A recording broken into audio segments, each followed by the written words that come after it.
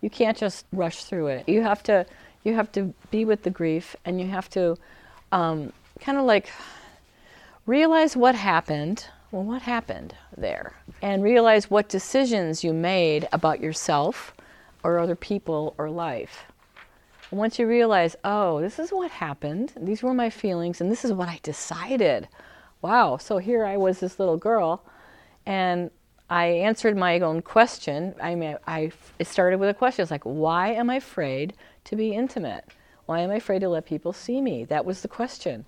And I walked around I think I had a God box in those days, and I wrote it down on a piece of paper. Please show me why, what this issue is. And I put it in the God box, and I walked around kind of in this open query. Why is it? And then this story is sort of like coming to me.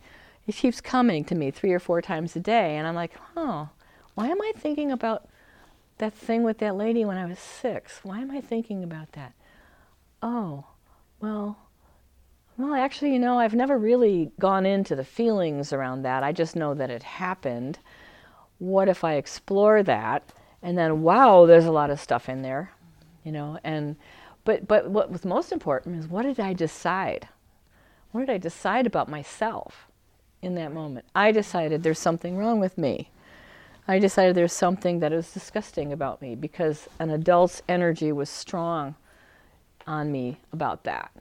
And I didn't have the wisdom or the healthy adults around me to take that story to and make a different decision. Like, if my mom had been connected and present, and I went, oh my God, Mrs. So-and-so just yelled at me, and she made me feel like there's something wrong with me, oh my God. And she would sit down and listen and sort it out with me. She'd say, well, there's something going on with that lady. There's nothing wrong with you. There's something going on. She's really mad at your dad and I about some stuff that's just grown-up stuff. It's not you at all. There's nothing wrong with you. And she should not have yelled at you.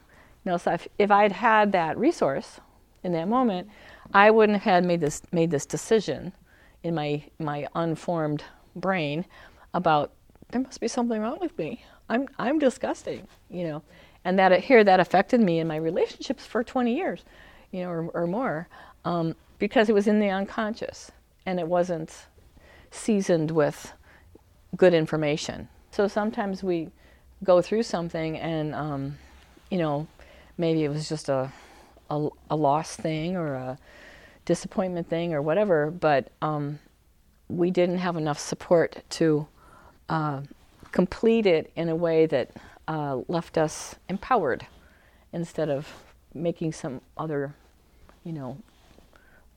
conclusion about ourselves or about life or about people. I gave you a little handout about the 8 steps to freedom, and this is what my book is about. My book has a chapter for each step. It also has a chapter about forgiving God, forgiving life. It also has a chapter about forgiving yourself, and it has a quick review section in the back, with little pictures, so you can just, if you have something come up, you go, okay, well, how do you do that? And you close the door and turn your phone off, and you take an hour and you work yourself through these things. So basically, this is what goes into the process of healing a story. And it kind of goes in this order. It's not always exactly in this order.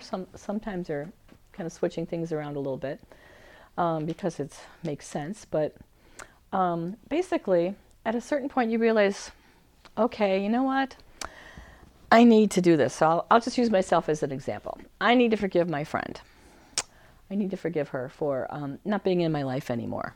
Like someone who's like really in your daily life, and they're not in your daily life anymore. And so I'm in a stage right now of preparing to do that. I'm kind of walking and noticing how much I think about it. Wow, I think about it a lot. And how it's springtime, and I have this little habit of trying to do something, if something's present, to do it before Easter, because Easter is the time of rebirth and renewal. So I'm going to look at my calendar and say, when is Easter? And I'm going to make a plan. Okay, so I'm preparing. And that means I'm allowing myself to notice the feelings as they come up. And feelings come up, as I said, here, belly, heart, throat. That's where emotions tend to be. you know. So as I find myself ruminating about something, about my friend, I'm going to like notice, like, oh, okay, I'm thinking about that. Oh, how do I feel about that? Oh, I feel mad about that. I feel mad about that. Ugh, you know, and I feel this indignant little thing I want to say. And I just start noticing and becoming more aware of the story. And when it's time to do it, I'm going to have someone with me to help me get through the process, because if you're doing a big one, it's nice to have a helper, because they will add more spiritual energy to the process, and they will, if it's someone who's good with feelings, they'll help you get to the bottom of the feelings and let them out. So I'm going to take some time, and I'm going to have this private space where I can really like be with something for an hour or so. I'm going to put an empty chair out in front of me. I'm going to have a box of Kleenex. If I'm really mad, I might want to have something a pillow I can punch or something I can kick. If I'm really mad, that's not going to happen in this case. But I'm going to start with my will, my determination. It says, you know what? I'm going to let this go. I will let this go. Using the word I will is very powerful. Saying like, well, I don't know, I'm going to try and do this. That's not will. I will let this go. I will. It's like it's a good day to die. I will do this. I say that out loud. I will let this go because I need to move on and be joyful again. I will let this go because I can't make you come back. And I can't keep suffering about this. I can't keep mourning. You made a good point, Monica, about how there was a mourning period, but then you wanted to complete at a certain point. You don't want to be one of those tragic characters that they wrote about in the old days where there was, a tragedy that happened and it shaped everything for 40 years and that was a story. There's a lot of stories of people that just stopped when a certain tragic thing happened, Jane Eyre, I don't know, it's kind of an old romantic notion that tragedy happens and it stopped the growth of something, and then you just had to work around it all these years, But so I'm going to say my will. I'm going to then let myself have my emotional truth. Step 2 is my emotional truth, and that's where I imagine this person in the chair, and I start saying my feelings with the language of emotion, like, you know what, I am so devastated that you did that, and I'm just incredulous that you would end our friendship, that you wouldn't, find some way of going forward, I'm just heartbroken, this is the language of emotion. I'm heartbroken, I'm devastated, I'm sad, I'm mad, I hate you, whatever. There's ways of speaking our feelings that are emotional truths, and they're not the same as our mental truth. Our mental truth might be being very, very fair and spiritual and compassionate and understanding. You can be that way on a mental level or a spiritual level, and yet on your emotional level, you're like, damn you, gosh, and here you are all understanding and compassionate, and here you are like, you frustrate me, I'm so mad at you. They're on different circuits. So you take some time to speak out your emotional truth. I feel this way, and there may be tears, there may be yelling, there may be vehement talk and sweating, maybe very soft and kind of tender and quiet, where you're touching into this sadness. I'm just so sad. I'm so sad. And you know that you're feeling this sadness right here in your chest. I'm just sad. Maybe there's not a lot of words, but you're just feeling it, very actively. At a certain point, it shifts. And you're like, okay, now what? And you've probably had that experience where you've been upset about something or grieving something for a while, and it was with you for a while, and one day you thought, okay, enough, right? I don't know. I have to shift out of this. Who knows that moment I'm talking about? You've had enough of walking the emotional truth, and you need to move on. So what do? You go to the next step, the mind. In the mind, there are a few expectations, positive things that you believe in and that you think should have happened. and the things you think are right, the things you think are best. And you say those out as you change it from a should, an expectation, you should, to I wish, I prefer. So should inside you feels very harsh and tense, and it kind of hurts us if you carry it like that for a long time. I wish is softer. It's a preference. It honors your values. It honors what you think is right and good. But it holds it lightly. So instead of this inside you, which is tension, it's this, which is, this is what I would have wanted, but I'm moving on. So you identify in your mind with step 3, and step 3 has a few steps to it, as you can see, as you cancel the expectation. First, you shift it to a preference. You know what? I would have preferred that you had declared, I'll just talk about my friend. Don't have my feelings present because it's not the moment, but I really would have preferred that you had reaffirmed our commitment and our heartfelt lifelong connection to each other. Because we talked about growing old together, and we talked about buying property together when we were old and taking care of each other. There was future in it. Would really prefer that you would have found a way to come back and rebuild our trust and go forward. Step B, acknowledge reality, but you won't do that.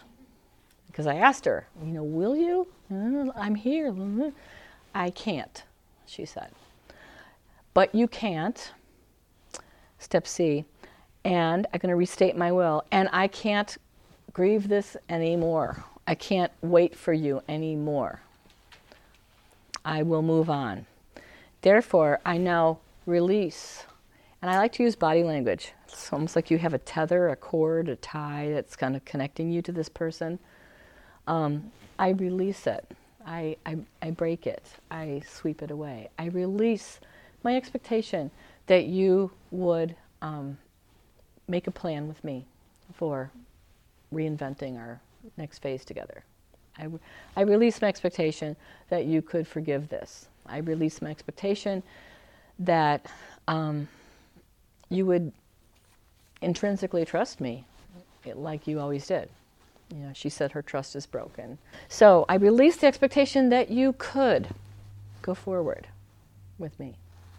I would really prefer that we still had a vision of being old ladies together.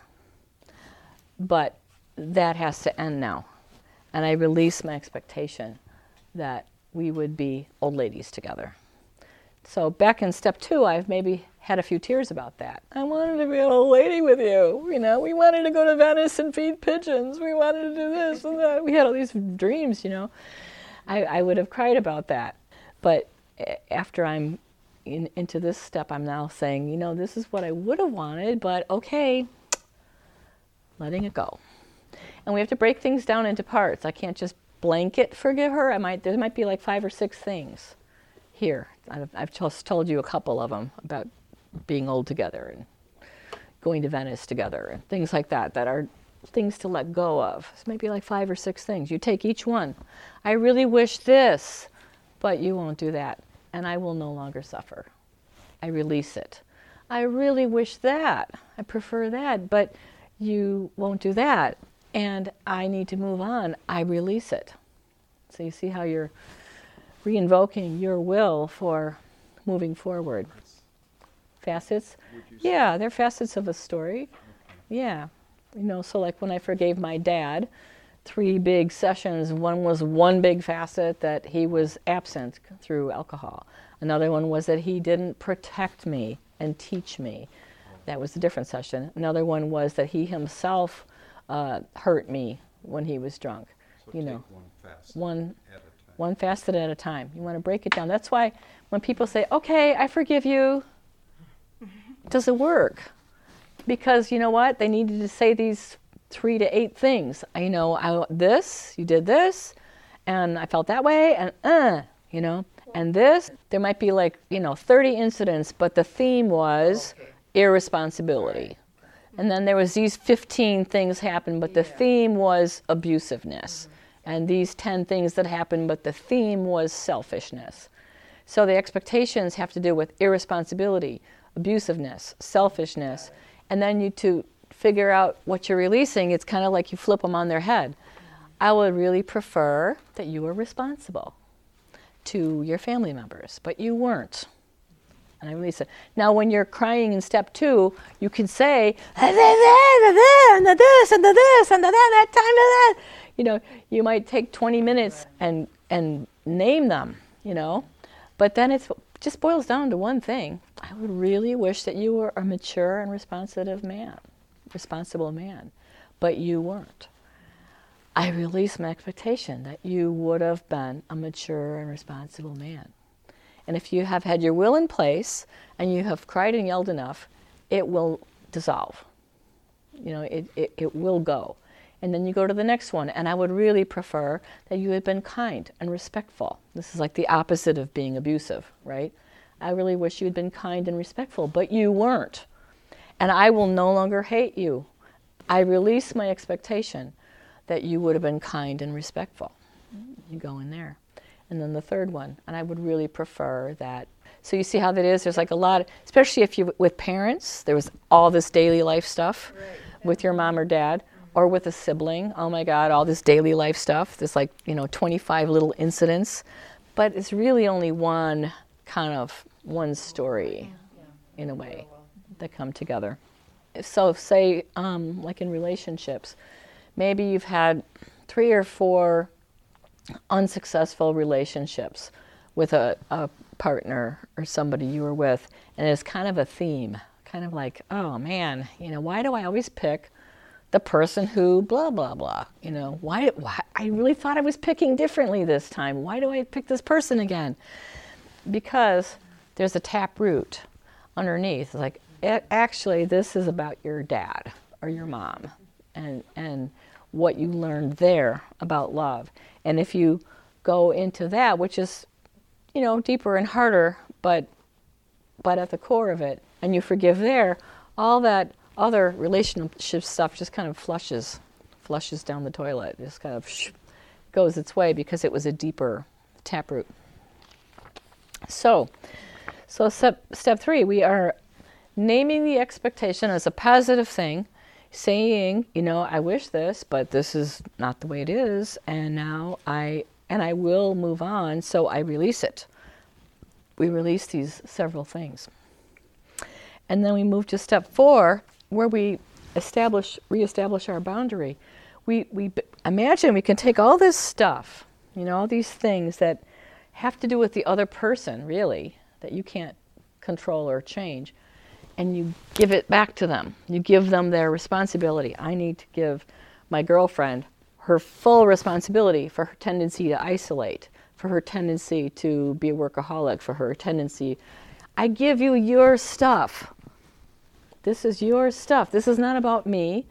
You didn't isolate and work day to night and never see me because you were healthy or because there was something wrong with me. This is what you did, and this is how it affected us. It's like, I give this back to you.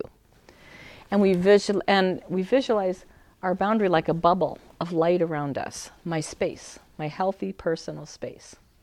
This is inside my bubble and inside my sphere of light are my thoughts, my actions, my needs, my energy, my ways, my values, right? So we get our boundaries back, and surprisingly, things shift in the whole family system in different ways.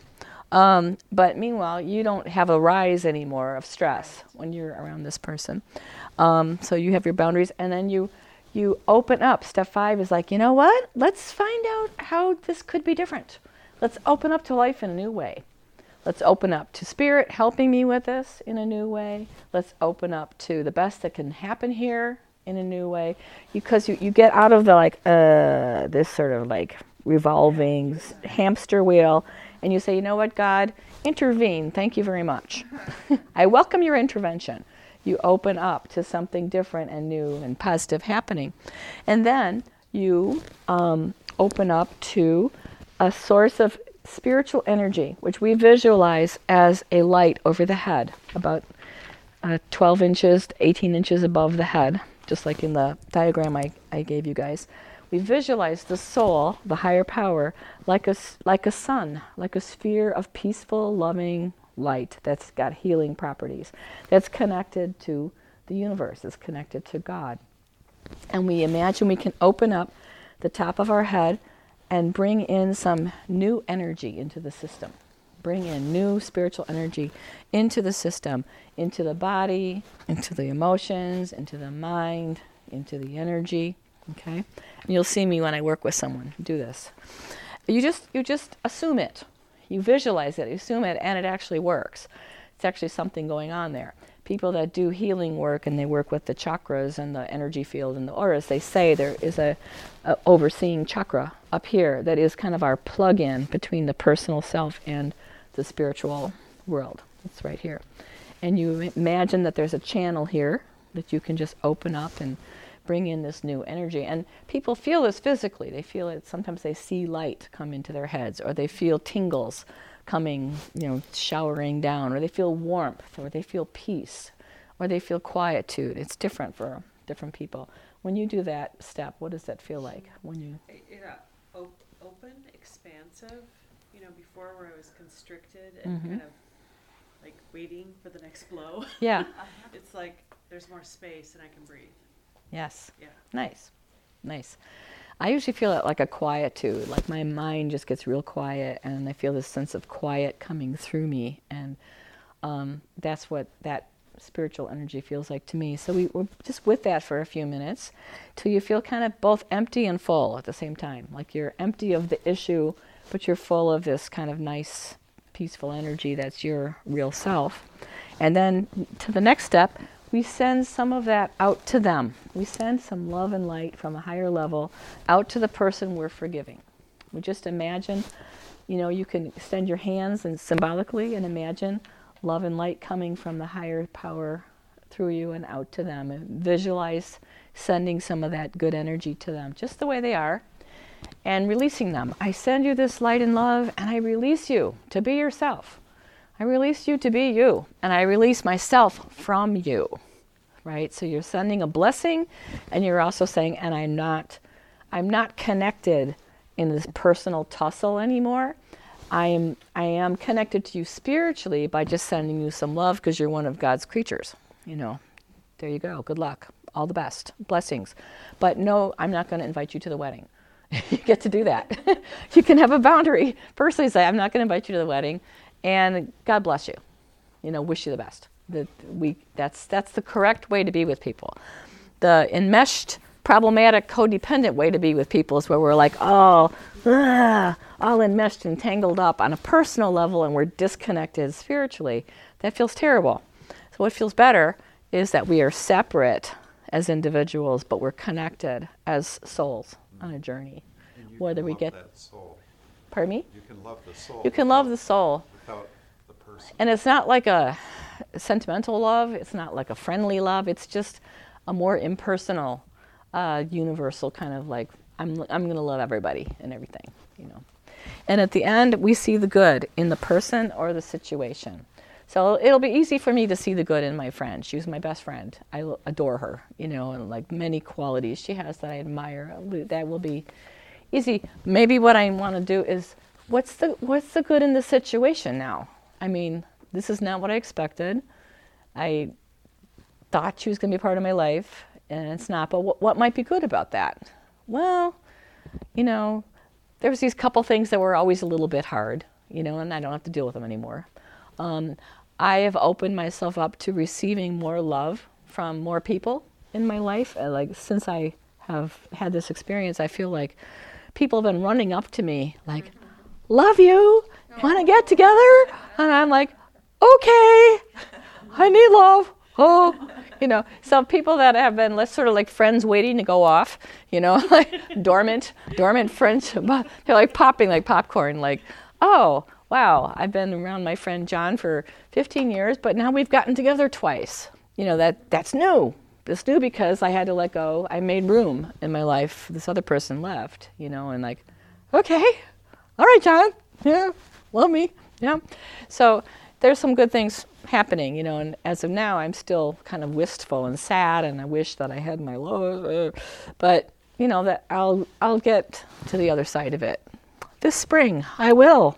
I have mourned long enough, I believe. So that's the process, and it pretty much goes like that.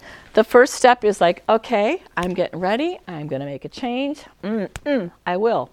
And then the next steps, emotions and mind and boundaries, are all kind of like dealing in the personal self to loosen up the issue. The next ones where you open up and you bring in spiritual energy and you send love and light. Those are spiritual steps. That's like, so you're preparing the personal self in the earlier steps, and then you're preparing to bring in some new energy. And that is what forgiveness feels like. Forgiveness feels like an energetic experience. It's not just a thought. It's not like, it's just not a thought. It's physical and emotional. It's a shift in how you're being with something inside.